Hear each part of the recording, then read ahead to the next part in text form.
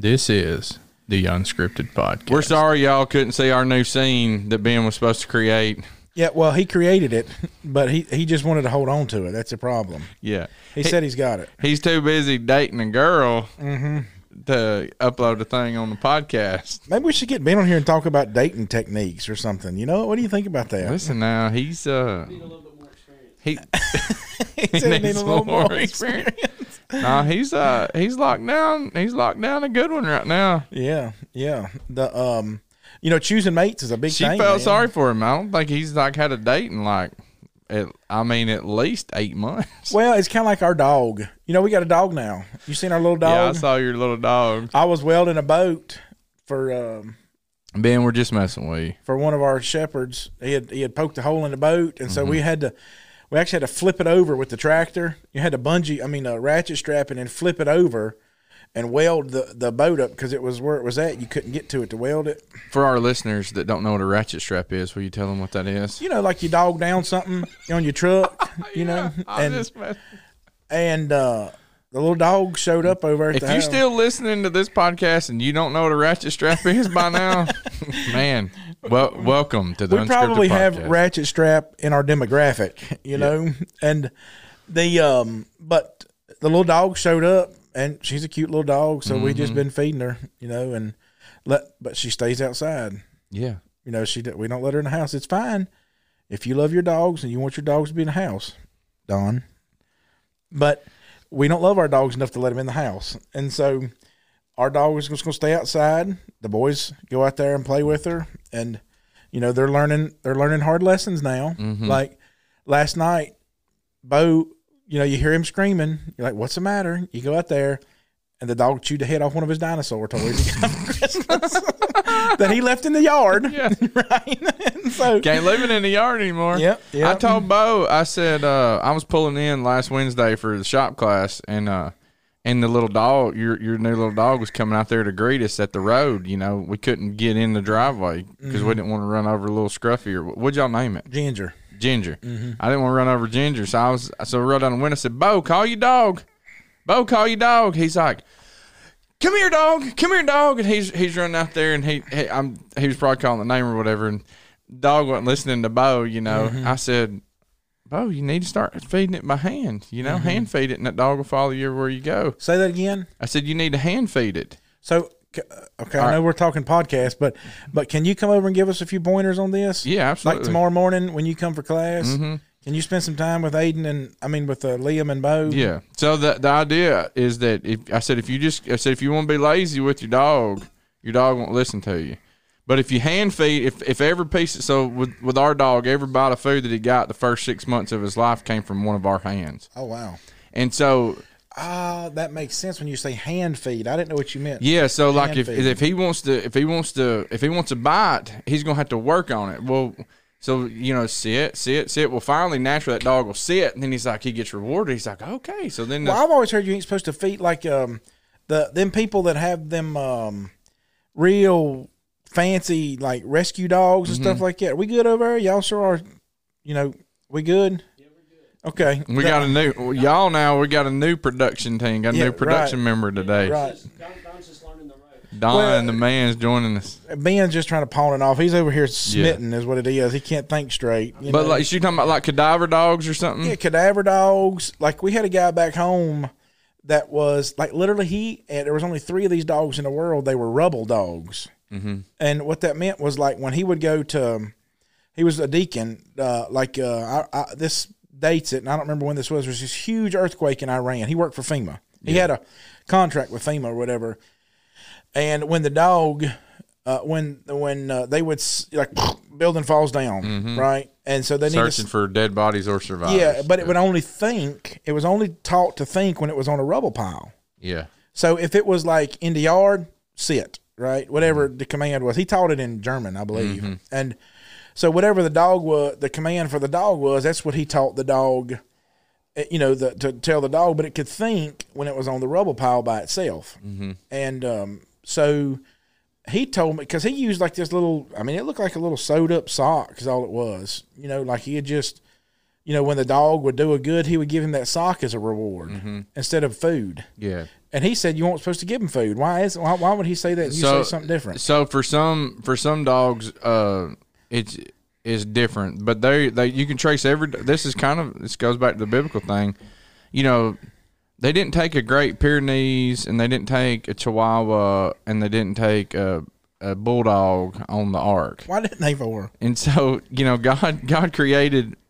Don's over here thinking, why didn't they take the bulldog? They created the cane. God created the canine, right? And so when you take two of every kind, right? You know you can get many different species from the one original. Well, yeah, I mean y'all got a German Shepherd? Mm-hmm. You know, I read an article a while back, and it was talking about the dogs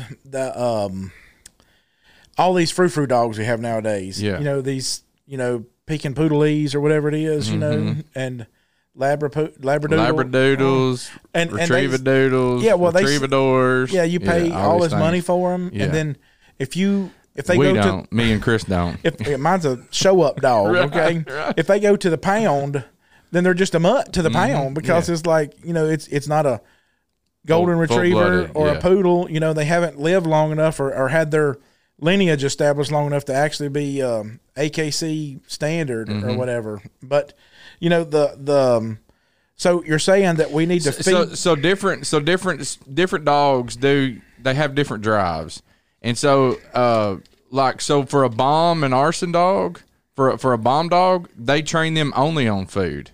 Their reward is a food. Their reward is not a ball. So my drug dog, when I had him in the sheriff's office, he had such a and oftentimes dogs are trained on their kill prey instinct. Like squirrels out in the yard, I'm gonna go try to kill it. Dog chases it, but can't catch it. Same way that a dog chases after a ball. It's their kill prey instinct. I chase something that moves and I grab it with my mouth, and so that's their kill prey instinct. And so to train a dope dog, you put him in the odor of a certain narcotic, and then if his instinct has been that I'm going to react to that, and so if they're an aggressive alert dog, they're trying to dig for that odor, but they know that their ball has been introduced, and so you get them in that odor, they're already smelling it. Then all of a sudden, oh, my tennis ball just showed up. Okay. And so they're that's the reset. It's the reset for them.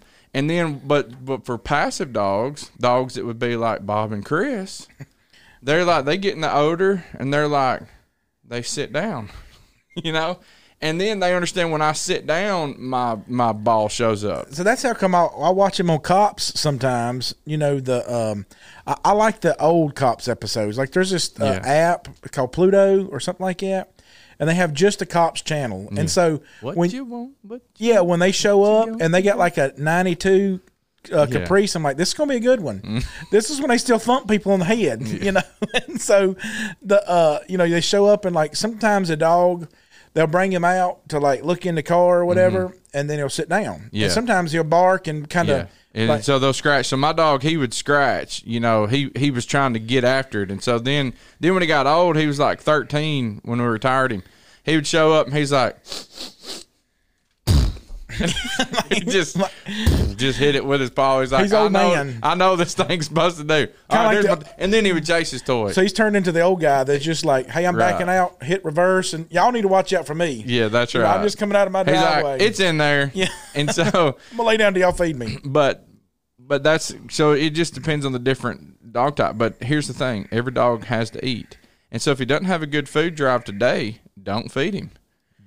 And, say that again. What do you mean? Okay, so if he's paying attention to you, like if you just gave him a whole bowl of food, same way with you and me. If we just get done with your wife ever tell you, you're sitting there eating Chinese and it's like, what do you want for supper? It's like, yeah, I'm stuffed right now. I don't think about food. I don't think about that. Yeah, exactly. So if you want the dog to be really paying attention to food, feed him this morning, but then when you want to start working with him, don't feed him tonight. Start working with him with a hand feeding tomorrow morning. And he's like, all right, you got the food? I'm all ears. Yeah, because I don't want her to train us. Exactly. So it's like with our kids, you know what I mean? Like, yeah. And so I told Bo, I said, so if every time you whistle for that dog, if you give it a treat, so the best thing to get is a little Lowe's nail bag. Oh yeah, yeah. And then you just tie it around. You keep doggy food in it that would be his normal dog food. And so if the dog's going to get a cup of food a day, you put that cup of food inside the bag. And so then they get like 18 snacks throughout the day instead of one bowl food. So they're like, oh, you're going to give me the bowl? I ain't going to work for it. Mm-hmm. But then it's like every time Bo goes, come here, Ginger. And if he's consistent, then Ginger comes because Ginger knows, oh, I just got I heard that whistle and then I got this food. So then, whenever when Ginger's out by the road or there's some kind of scare thing and you really whistle for your dog, then they'll come for you or whatever. And so this is good information. Yeah. That you're telling me here. But it's the same way with us. Like you think about our Father in heaven that, you hear the saying, don't break the hand that feeds you. Right. And so we understand that our Father as a shepherd, he leads me beside the still waters. He makes me lie down in green pastures, and there's so the way that he leads me, and so the sheep understands the trust side of it, and so the dog will understand the trust side of it. And so the more that you live as a Christian, the more that you realize the blessings of God, the blessings of being around his people, the blessings of being in the church, the blessings of having great mentors in the church that are there, the blessings of whenever I put God's word in my life every day on a consistent basis, okay, these things are paying off in my spiritual life. And so I understand that now God's leading me. And so, okay, I do want to feast on him. I do want to feed on him. And well, that's part of the, and I was thinking about, like, I don't want the dog to train us either, because like in the morning, I don't know, it's about between 6:30 and 7, you kind of hear the dog like stand at the door, coming in from the garage, and she'll scratch like, hey, y'all need to feed me. Mm-hmm. But we don't want the dog to think that she can train us, because that's what's happening. Yeah. And that'll happen with us with the world. Mm-hmm. The world will train us. The world will get us to think these things. Like let me tell you how good of an evangelist I used to be, Bob. I used to be such a good evangelist that literally I could judge whether somebody would obey the gospel or not. Yeah. I mean, I was so good at that. That was before you. That was before you had studies with plenty of people. Then, right? Yeah, right. I could look and be like, he'll never obey the gospel. Yeah, right. But what happened is the world trained me to think that way, and so we got to get out of that. That's what happened to me, and I met Bach. Right. I was like, "There's no way this is gonna, happen or whatever." And then, we're sitting up there Sunday night, singing with our with the kids, on the singing emphasis night, and little Ash gets up there to sing Amazing Grace, and man, I was just biting back the tears, just because I see their family, and while they'll tell you, over and over again, we still have our challenges, but it's like they've been coming around since 2017, and Ash is literally consistently he's growing up in the church, because people decided that they would obey God's word and strive to make big changes in their life as they go along and as they learned. And, Bach never smiles at me when I'm singing, but Ash is up there and Bach is, I've never seen him sing Amazing Grace like that. Yeah, exactly. And, but, it was, I don't know, the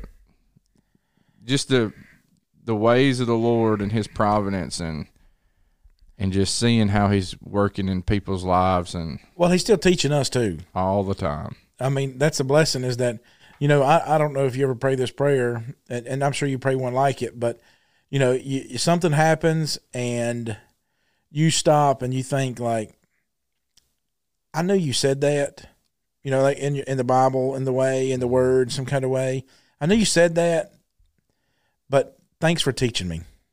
Mm-hmm. Thanks for teaching me about it. And you talking about to the Lord or to somebody? To the Lord, yeah, right. Like you teach these things like, they'll know you by your love, right? We just had a recent kind of thing that happened because of the way that our church loved on a family, and this person on the outside is now coming to the inside because of the way that our church family loved on this family. And you think about that draw, and you teach these lessons. Jesus says these things and all this stuff, and you realize like you teach them, but you don't quite understand them sometimes. And so when somebody steps up and says, "I just want to be part of this because of the way that you guys loved on this family," that's That's pretty powerful. And that's pretty special. And I know I've probably taught that lesson before, but then you have to stop and say, just thank you, Lord, for just keeping on teaching me, seeing me stupid and worthy enough to still be taught. And so make my heart soft so that I'll always be taught and I can still learn these lessons like this. Yeah, it's that was one of the things yesterday. You know, yesterday was Martin Luther King Jr. Day, and it's special that Don's in here with us, and but I think about, you know, Martin Luther King Jr. and the things that he's tried to do to break down, you know, racism and segregation and things in the world. And so yesterday, you know, we have our Manic Mondays and things, and so Manic Mondays is something we do with our youth. It's I don't ever tell them what we're doing, that we may be doing a service project or we may be going you know, playing laser tag or whatever. And so yesterday, our Manic Monday, didn't tell them what we're doing, but we went and got food, and then we were going to go bowling. But I tried to be real pointed with how we did our devotional. I don't know if your boys talked to you about that or anything yesterday or not, but we talked about it at Bible time last night.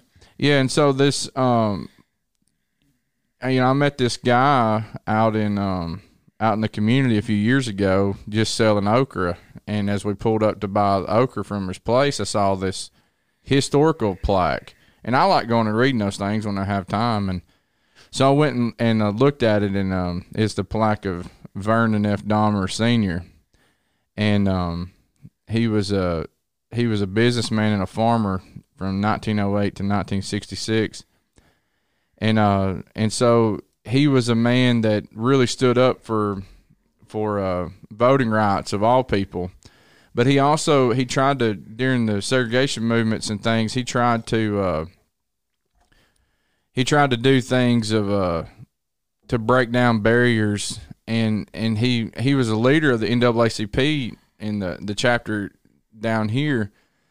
But he was there was even things that he tried to do with pulling in white people to work at the polls as well, because he wanted to break down barriers on a lot of ways. And so he caught a lot of flack from NAACP people, like bringing white people into the the black area. Yeah, that's right. And so he caught flack by those things too. And this guy was a mixed race, and he could have actually passed in some ways if he wanted to check white. He could have, because he had that kind of thing in his family. He was biracial, and so, but he chose not to do that. And anyways, long story short, he I think it was in the 50s that he chose to he was going to re-up here in Forest County and try to get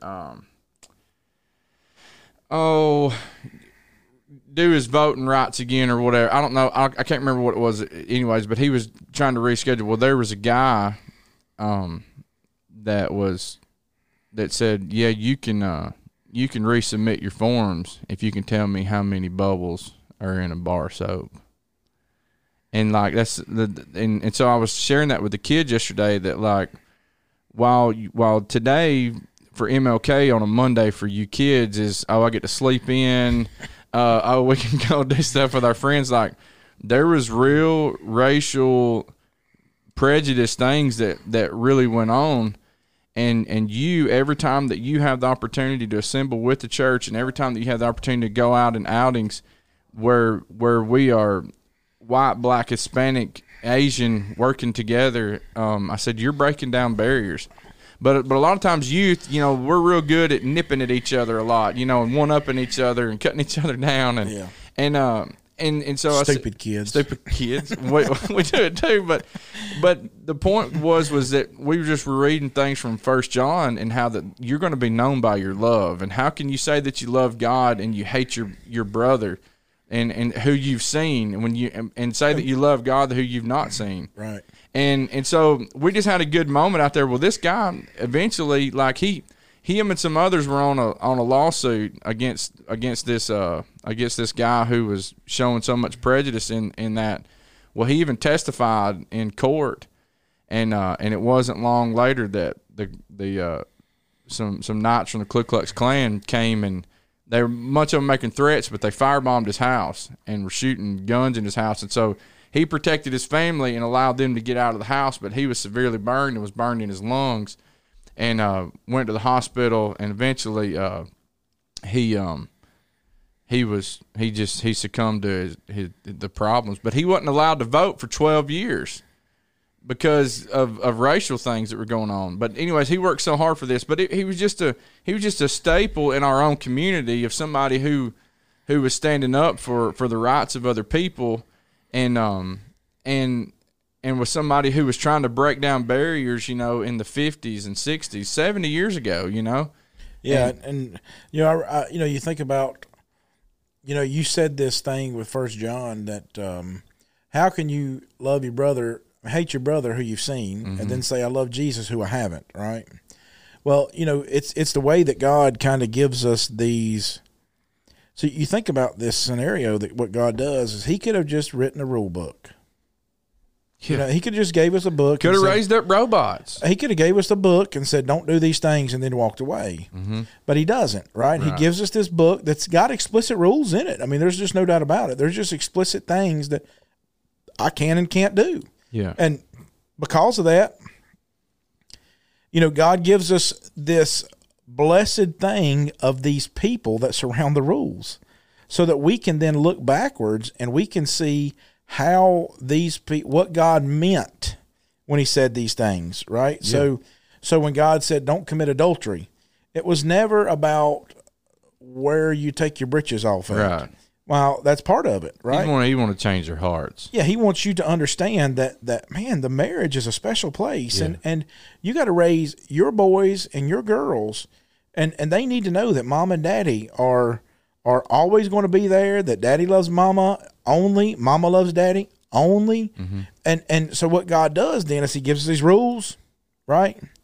He gives us these, whatever you want to call it, commandments, however you want to say it, whether it's Old Testament, New Testament, right, patriarchal period, whatever, time dispensation you want to hold on to. And then he gives us these people that kind of surround these events. And so then we get to see what happens when they do successfully complete what the Lord tells them to do, not as an obligation, just like you were talking about Noah bringing the dogs on the ark. Our dogs, we're trying to figure out a way to program our dogs to come, right? But they'll never understand the philosophy of why it's important for them to be obedient to us. They're just going to learn what you're telling me, and you're right. You're using their instinctive nature that they need to eat. They need to secure a food source, so you're using their instinctive nature that God programmed them with, then to make them viable to understand how to form habits, right? Well, that's not what God wants us to do. God doesn't want to use our instinctive nature to help us form habits. He wants us to understand that there are things about our nature that are detriments to us, but they're also, in the same stroke of the pen, they're a blessing to us. So your desires to want to have children, your sexual desire, that's a perfectly normal and blessed thing to have, but God gave us the perfect place to do it at. He gave us a standard, right? He gave us a standard, and then we got to see what happens with with one man and one woman in their marriage. That's exactly classify right. that. That's exactly right. And so you think about those things in your life, and so God, what he does is he gives us all these characters, so we get to see when people are successful in their marriages.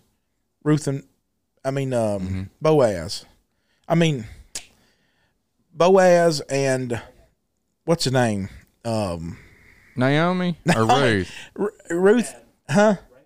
No, I said it right. I said it right at first. I was thinking Rahab in my head. But, you go from Rahab, who is who's always named the harlot, right? This prostitute that comes out, and then she is the grandmother of Boaz, that Boaz takes on this Ruth as this character, Naomi scenario here, and they have one of the most pictured. I think she was Boaz's mama. Well, I thought she was his grandma, but either way, the fact of the matter is that you get one of the best pictures of a marriage from this scene, and what you see is these two people, when they become one, there's just this awesome love scene that we hold up forever, and as far as historical value and us being able to look back at what a successful marriage looks like. Yeah, and Salmon begot Boaz by Rahab. Boaz begot Obed. Yeah, okay. Salmon begot Boaz by Rahab. So Rahab was Boaz's mama. Okay, his mama. Yeah, that's then. Matthew 1:5. All right. Well, either way. Yeah. So and that's what's the cool thing is I got to say this before we go any further is like that's what God wants with His people is He wants love to be a pattern that He's led us by to where it breaks down those barriers residually, and so you have one generation later. In the story of Rahab and Boaz with Ruth, Boaz is he's the one who's Ruth is gleaning in his field. Yeah, and that was a God's law. But you think about not only that, Bob, but think about how maybe I shouldn't say perfect, but so let's just take a step back. Rahab, Gentile, right, comes into the fold of Israel with Salmon, right, converts to Judaism, obviously, right. She comes into the fold of Judaism, then they learn the law so explicitly that when Ruth is discovered as an available, what do you want to say, potentially available mate, that Boaz says, who is the next of kin? Right. He's asking this question because there was a pecking order God had preserved for a very special reason, so that the lineage would be right, so that the what do you call it, when you give your stuff away, inheritance, all that stuff would be right. All that stuff was written in there, and so Boaz, he asked this question like, who's the one that will redeem her? Who's the near kin? That was learned from his mama, who was a Gentile. Yeah, right. That her faith starts with fear. You know, when Israel shows up, she says, our hearts melted. We heard of the terror that you performed in Israel. We heard what your God did. Yeah, it starts with faith. I mean, her faith starts with fear, and then it develops into the foundation. And the woman who had never seen the Red Sea part or what God 40 did, years, Bob. She did. This is 40 years later when they're entering Jericho. She had more faith than the people who actually saw it. That's right. She had more belief in God, and it came out in her statements. And so, as you said, this was for Ruth, God's law was if you own a field, don't combine your corners. Yeah. Don't pick your corners. Leave the corners. Leave the corners for the poor. And if you drop a piece of grain on the ground, it's going to leave it. Don't pick it up. Don't put it in the bag because that's going to be for the gleaners. That's for the poor. And just think about what God did with that, right? I mean, instinctively, our nature is give me. Right? Give me. Give me. You know, like that's my field. Get out. Put up a no trespassing sign. And on the other side of the coin, if I want something and like let's just say that for whatever reason my crops didn't grow this year and I just had a bad year or whatever. Well, instinctively I want you to just give it to me. That's our instinct, right? Because there's no, you can't do that. There's going to be a twofold to this. Like you're going to leave the corners of your fields. And then the poor people, they're going to still have to come and work for it. So your instinct of wanting to garner it all, you're going to work against that. And then you that wants to just put it in a sack and I'll come by and pick it up. Like I've had people call me before wanting benevolence help and say, you mind if I come by and look, see what you got? I say, absolutely I do. I certainly mind that because you'll get what we give you. And I ain't trying to be mean about it. But I'll tell Jessica, like back home when we used to buy the church supplied, like they would have like a month. Like Jessica kept up with it. It'd be like you'd pick a leaf off a tree this month and you'd go get beans or you go get corn or whatever to put in our food pantry. Well, Jessica and I, we just agreed like if we buy Walmart beans, they get Walmart beans. So they're going to eat just like we are. And so that way when they call and say, you mind if I come by and look and see what you got? No, you can't do that. Yeah, when we do disaster relief, you can always tell because, we have a truck that comes in with $86,000 worth of stuff, and that's a blessing to be in the Church of Christ. And listen, folks, when there's nobody who has deeper pockets than the Lord. Amen. You got a disaster that comes through, you got a disaster relief truck that'll come in with $86,000 roughly.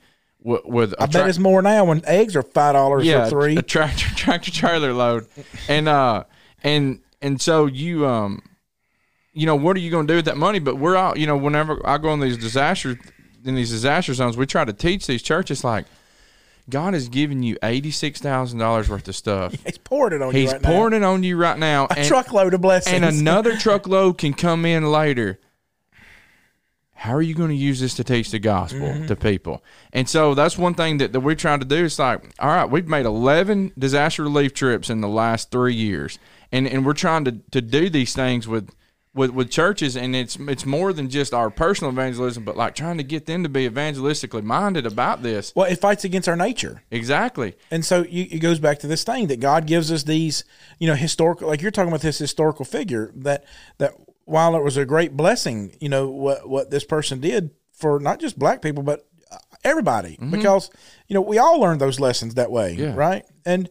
But God gives us this book with all these rules in it that when we look at it that way, that there's this book full of rules. It's just a book of rules. And what happens is I try to figure out ways to not do it. Like let me tell you a perfect example.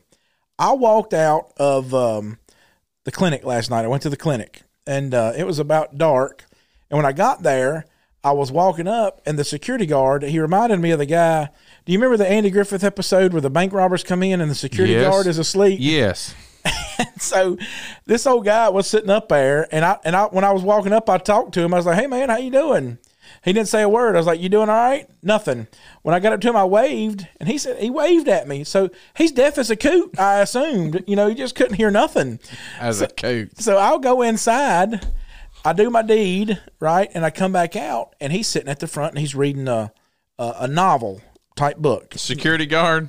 Yeah, it's a big thick book. And where are you at again? At the place in Petal where Shannon works at. Yeah. I know that guy too. You know what I'm talking about? He's an old guy. Yeah. And so I walk out the door, and he's reading a novel, at the front door, which is fine. Yeah. So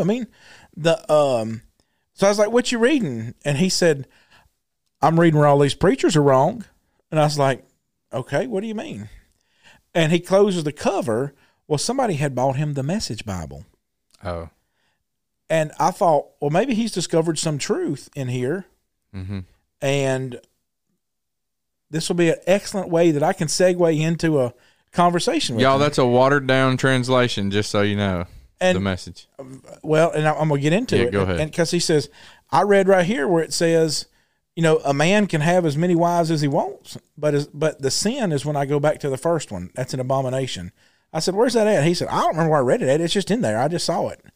He said, I've heard about all these preachers all their lives preach against divorce, and I read it right here. And so I said, let me just show you. Can I just show you some things in here? So I picked it up, and I thumbed through it, and I haven't never, in my board, when you say watered down, I'm telling you, Bob, it is watered down. I can take a lot of translations and lead a lot of people to Jesus the right way. But this one, man, and so I showed him some real. I was going to show him some. That one's dangerous. That I thought, well, this will be explicit here. No, nothing. And so, and I told him, I said, he said, well, how do we know our translations are right? And I got sawdust all over me. I'm nasty, and so I was like, well, if you got a minute, I'd like to explain that to you. And he said, go ahead. I want to hear this. So I talked to him about how we got our translations and everything. And he said, well, how do you know that we got the right ones? So we went through and we worked through some of those things, and we had a good conversation with it. And I told him, I said, listen, the challenge with this is the challenge with what you're reading is this. I said, can I give you some advice? And he said, sure. I said, this is going to tell you what you want to hear. I said, the Bible is going to tell you what you need to hear. I said, so what you have here is not a Bible. It's just a book now. But if you go in there and get the Bible, because they have a Bible in it, because I was reading it. And I was sitting there in the waiting room reading the Romans 2, 3, and 4 last night is what I read in the waiting room. Mm-hmm. And so I know they got a Bible in there, and I said, that's a Bible. This is a book. Ain't nothing wrong with reading books, but this is going to tell you what you want to hear. That one will tell you what you need to hear.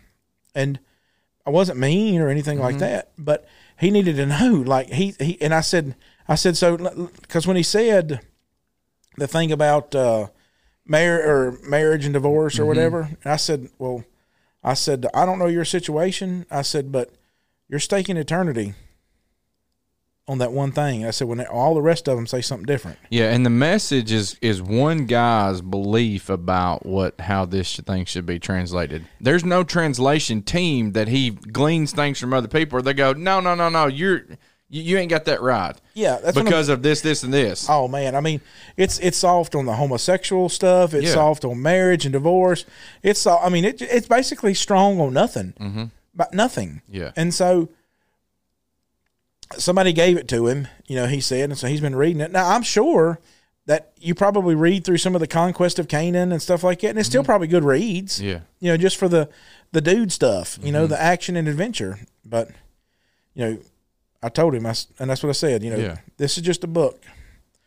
Yeah, and so when we read the Bible as a rule book versus the greatest love story ever, it'll change the way that you view Christianity. If we truly would view Christianity as okay, doing marriage counseling with a couple last night, premarital counseling, and it's like, okay, why is sin our biggest problem? And we listed out here's reasons why. Reason number one, it separates you from God, and so you can be separated eternally. So you've got to be in a relationship with Christ to have His blood covering your sins, so that you're in right standing with God. Because otherwise, you're separated. The second thing is it's going to harden your heart, and so we can get so adjusted to sin to the point that I can do things over and over and over again to where I'll justify those things and where they'll become second nature. That's it. The programs I view. Exactly. Yeah, the nature of it. I mean, you think about, from this standpoint of like, if we just see the Bible as just this book of rules, if God just wanted us to see it that way, then He would have given it to us that. And then we could take comfort in the fact of how well we're keeping the rules. Right. That's Peter said we're leaving that. Yeah, exactly. In right. Acts 2, we're leaving Judaism. Absolutely. And you think about the process. I mean, like, think about Don over here, right? Like, I baptized Don, right? I did Don's wedding. I was at the hospital when little D was born, right? Yeah. So think about all the process that Don has had to go through in his life. That's no different than everybody else, So what Don has on his plate now is he's a new daddy. So he's got to look around. How old is D? 10 months. 10 months old. Yeah. So he's staring down the pipe at a 1-year-old, right? So what he needs help is how to be a daddy with a 1-year-old. Yeah. How do I be a husband to a mama with a 1-year-old? Exactly. That's what I'm saying. Right. And they got a dog in the house. What kind of dog you got, Don? Yeah. One of them little ones where his nose is mashed up, and that snort and but do what? Yeah, big old eyes, right? Like you kicked him in the tail. Yeah. And but so there's this process we all got to go through. I mean, you and I got teenagers in the house, right? And we're dealing with that, having teenagers. We're dealing with all the stuff, and so you could just as easily tell Carson, these are the things you must do, and get him to obey them, right? Right. But the whole thing is I want him to understand. And kids are good about this. They're going to ask why. So get ready, daddies. Get ready, Don. Yeah. They're going to ask why, and we want to get a notebook, brother. I'm just telling you. and I think I'm perfectly fine with my kid asking why as long as they're searching. Yeah. And I don't ask why just to. And I tell them that about their faith too. Like, it's okay for you to have a doubt as long as you're searching for a reason to answer that. Yeah, like we did the wedding feast at Cana with Mary last week, and Liam, he's black and white. He's like, how do we know Jesus didn't make alcohol wine? Right. And I was like, you know what? I'm going to let you do Bible time next Friday night on that. So I want you to study it out, and I want you to figure it out. And so he did. He went through the whole process and studied it out and did a great job with it. Yeah. But, it's one of those things like I could have short-circuited the process. Sure. Right? And so sometimes you have to short-circuit the process. Right. Sometimes there's just things that you have to do to let them know you can't do this thing, right? In our shop class, like you're talking about, there's times that I have to tell them, you can't do that thing right there. Yeah. Like, you can't be a Tennessee fan and be highly intelligent at the same time. And so... I know. You got the autofocus on Chris's face. Yeah, well, that's good. Nobody wants that. That's a face. That's a logo for radio right there. I know it exactly. It's scary. Yeah, it's scary. All right. So it's like a hemorrhoid. It's like you won't. Like you don't fear us now. You will be. Listen to Yoda. Yeah. You will be. Well, I saw him. You think about that. I saw a meme the other day, and was it about how horrible the national championship was? No. Oh my goodness. Those memes. Some things are so bad that you don't even make memes about it. Oh my goodness. And that was one of them. I shut it off at halftime because I didn't want them to get the ratings of how good it was. It's just terrible, right? Yeah. But to go back to our kids, then you think about this. We started with the dog, right? You helping us get Ginger, where she'll always listen to us. Because I told the boys, she's okay to stay here as long as she's not a burden. Yeah. If she becomes a problem and a burden, she gone. Oh, she gonna be that. She gone. Because at some point you gonna go to camp, Yeah, but my neighbors will feed her. But see, she's just an outside dog. Yeah, right. So it doesn't bother me. So they can just feed her. So that being said, you think about this. Our dogs are always going to be instinctive, and we need to figure out a way to make them do what they need to do. That's right. And our kids need to think. We need to think. That's right. We have these characters that help us to understand how we can think through these things. So we look at Mary when she makes these decisions, like you and I were talking the other night. Is it any reason? Is it any reason that we shouldn't think that when Jesus' first miracle that he does in John 2, Mary asked Jesus to fix the problem. Yeah. Really. She doesn't even say, ran out of wine. Yeah, she didn't say turn this water to wine. She just says, we ain't got nothing else to drink. Mm-hmm. And so only thing Mary has to go on is what God has done in the past. Yeah. Substance and evidence. That's what faith is. Hebrews 11 and verse 1. So she can look backwards as a woman. You think about the stories that resonate with us. I mean, the David and Goliath, like David's mighty men. You remember the story of David's mighty men? They fought so long that they couldn't take their hand off their sword. Yeah. You ever done something so long your hand cramped up? Absolutely. Yeah. You can't even I rid my motorcycle for so long before that I couldn't get my hand off the handlebars, right? It was stuck on the handlebars. So you think about, we love those stories, right? They're fighting that long. Well, Mary's going to look backwards at those stories of she's a woman that's going to totally depend on God. The way Hannah did. The way the Shunammite woman did. The way all these people of old did. So what she has is substance and evidence. And so she knows that God's done a lot of stuff for taking care of his people with water pots, all these miracles God's done before through these prophets and these people. And so she just says, we just don't have any more wine. There's nothing else for us to drink. She knew who to turn to. And Jesus says, well, my time's not come. And you look at her influence. And she's like, do what he says. And walks away. And she walks away. Yeah, and just leaves it because she had this. And I assume she walked away. Maybe she stood there looking at him and looking at them and going, do what he says. Like and she might have stood there mean like you do sometimes.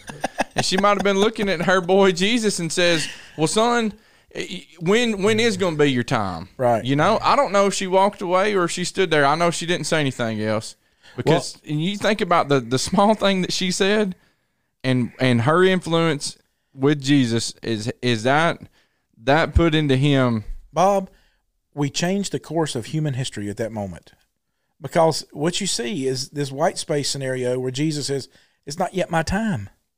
He's saying that me and the Father and I, if my wife's listening, so she'll correct me grammatically, the Father and I, or the Father, or however. Me and God. The Trinity, the Father, Son, and the Holy, we had planned a moment. Me had planned a moment. Yeah, us three, me three, had planned this moment when I was going to kickstart the ministry. This point in time when I would say this was the point that we're going to do it. And Mary says, I need you to do this thing. And he's like, well, it's not my time.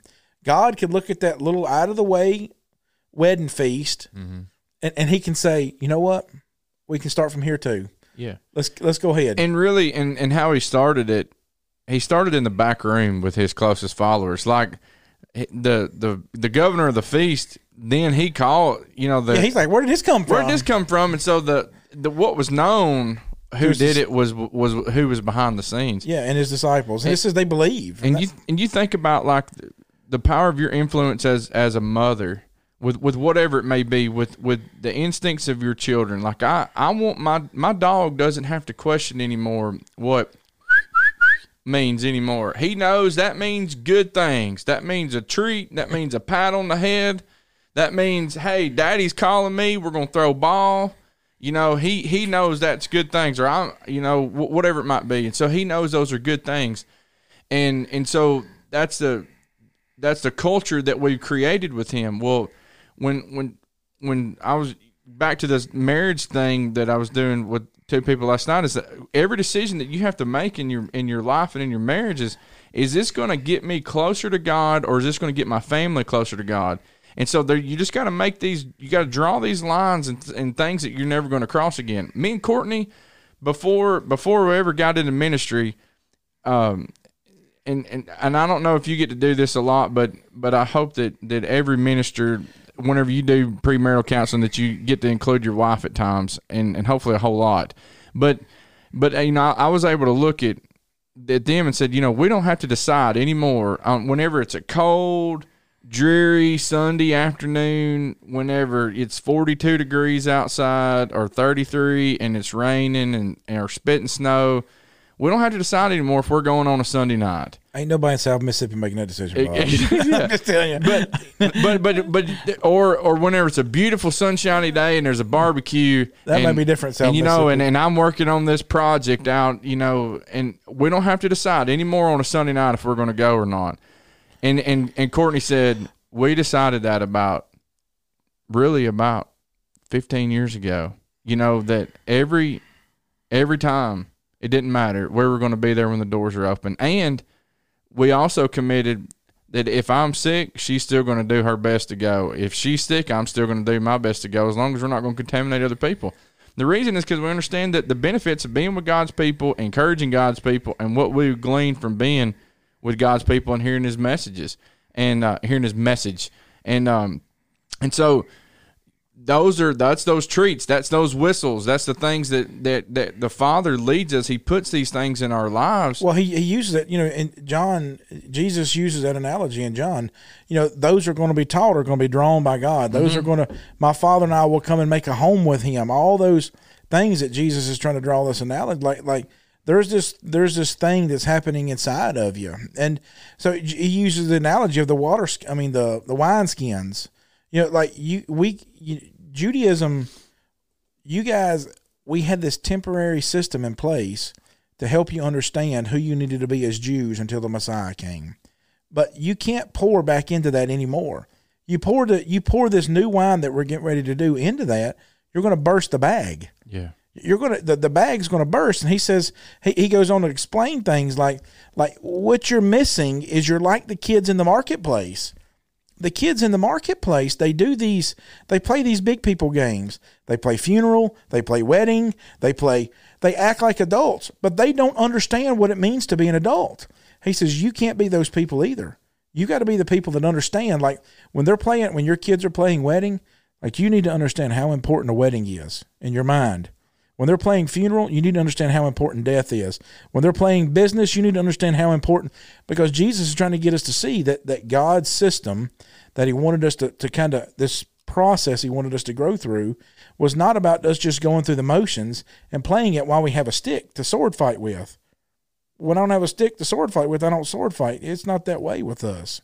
It's just not something we play at. This is something that we become and we mature into, and this is the process. And so God gives us all these people, all these examples, all these things that we can help learn from each other. Yeah. That's why he gave us the church. That's right. So that we have the older women teaching the younger women, the older men teaching the younger men. All these processes that you're going to, the things that. That's why he gave us the little children, because because those little children, you know, the older people resonate and they're like, man, if that little kid's doing that, I need to be doing that too. Of such are the kingdom. Yeah, you know, Don come by me Sunday morning with throw up all over him. You know, yeah, little D. Don, I don't know why you do that all the time. Hey, you were preaching. I preach so much that Don's little boy. But he come by with throw up on him. Well, yeah. You think Don thought this is a horrible thing? I hate this kid. No. Now, if I'm sitting on a city bus and the meth head behind me throws up down the back of my shirt, yeah. I'm going to be real upset. You know what I mean?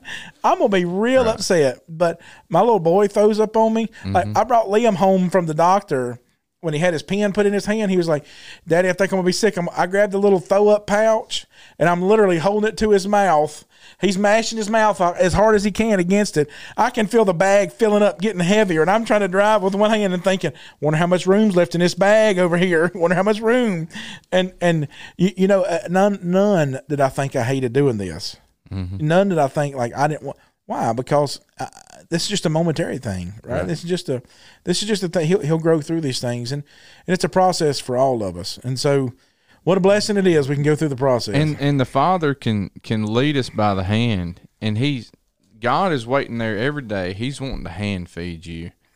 He's wanting to hand feed us. Man shall not live by bread alone. The most blessed thing that we have, and you think that's Matthew 4:4. You eat 3 meals a day, and your fourth meal of the day should be Matthew 4:4. Man shall not live by bread alone. Live on the but every word that proceeds from the mouth of God. And so if I'm wanting to change a culture, well, if you want your kids to not be racist one day, then they need to see you hugging people of another color. Yeah, that's what Romans 2. He says, "You who commit adultery and say don't commit adultery." Mm-hmm. Do you say don't steal and then steal yourself? Do you go through do these things? Yeah, you can't. You can never legislate. Like Annie Jones, I made this statement a couple weeks ago and in class, and what I meant by it, I said I teach my boys God's grace, His love, His mercy, His all these things, but I tell them, it's going to be up to you to learn how to love Him, because I can't teach you how to love Him. Mm-hmm. I can teach you about Him, and I can all these things, but I'll never be able to teach you how to love Him. And Annie Jones came up to me after. She said, "But you can sure show Him." Yeah. And that I thought about that, and I can tell my kids all the things I want them to do. I mean, I can go through and I can try the same system, a rule book system, right? But until I have their hearts, until the Lord really has their hearts, they're just going to be these pharisaical, self-righteous, whatever, however you want to say it. That's even if you're a good citizen, like you can follow God's rules and be a great citizen, but you're not the person that God wants you to be. Yeah. Because you're just looking at it as this system of rewards, of rules.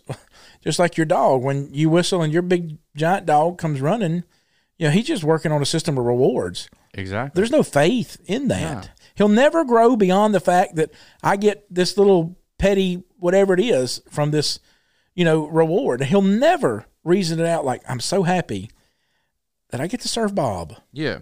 Right, because perfect example. When I tell him sit and stay, all right, he knows that if he sits and stays and I throw his ball or whatever, he gets the reward to get to chase that ball. Well, right now he's got an ear infection. So when your dog's got an ear infection? Yeah, they got them pointed ears, and so he's got a bacterial infection. Trust me, Chris, I tried the Bob and Chris method of letting him go through this thing for a month, all right, it just got worse. What did you do, cut one of his ears off? No, He's become like one of the children at the Tips household, all right? And the thing is the vet bill, they did the stuff before I knew how much it was going to cost. Oh, that's even worse. It's even worse. Yeah. Anyways, he's got a $300 ear right now. Oh, man. Yeah. So, anyways, we're going to see how much you love Ginger and see if Ginger's going to be a burden or not. Yeah. Very subtle. Daddy,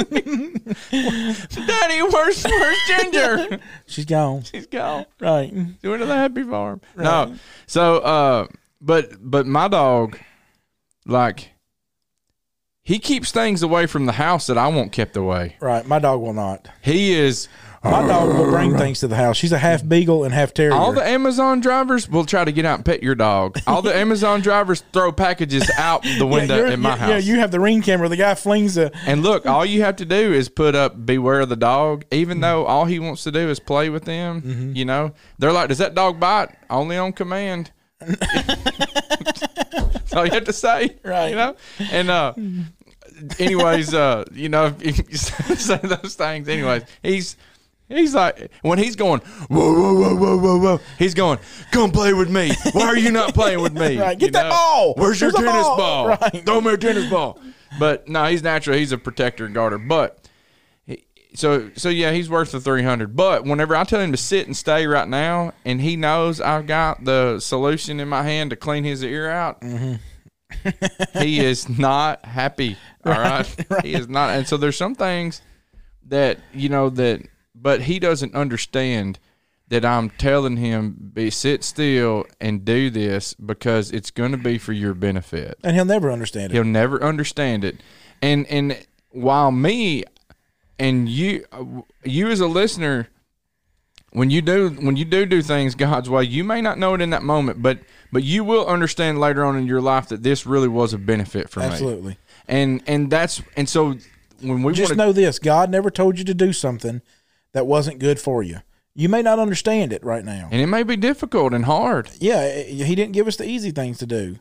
And so if you do the things that God tells you to do, even if you don't understand them, you'll grow into those things if you want to. Allow the shepherd we got to allow him to lead our lives. And man, it's we got to have the courage to do it the right way and be consistent about it.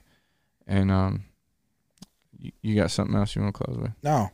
Thanks for tuning in. Hit that like, subscribe button. Also, if this video is beneficial to you, or if you think it'll benefit somebody in your life, send us Harley stuff. Send it to send it to them.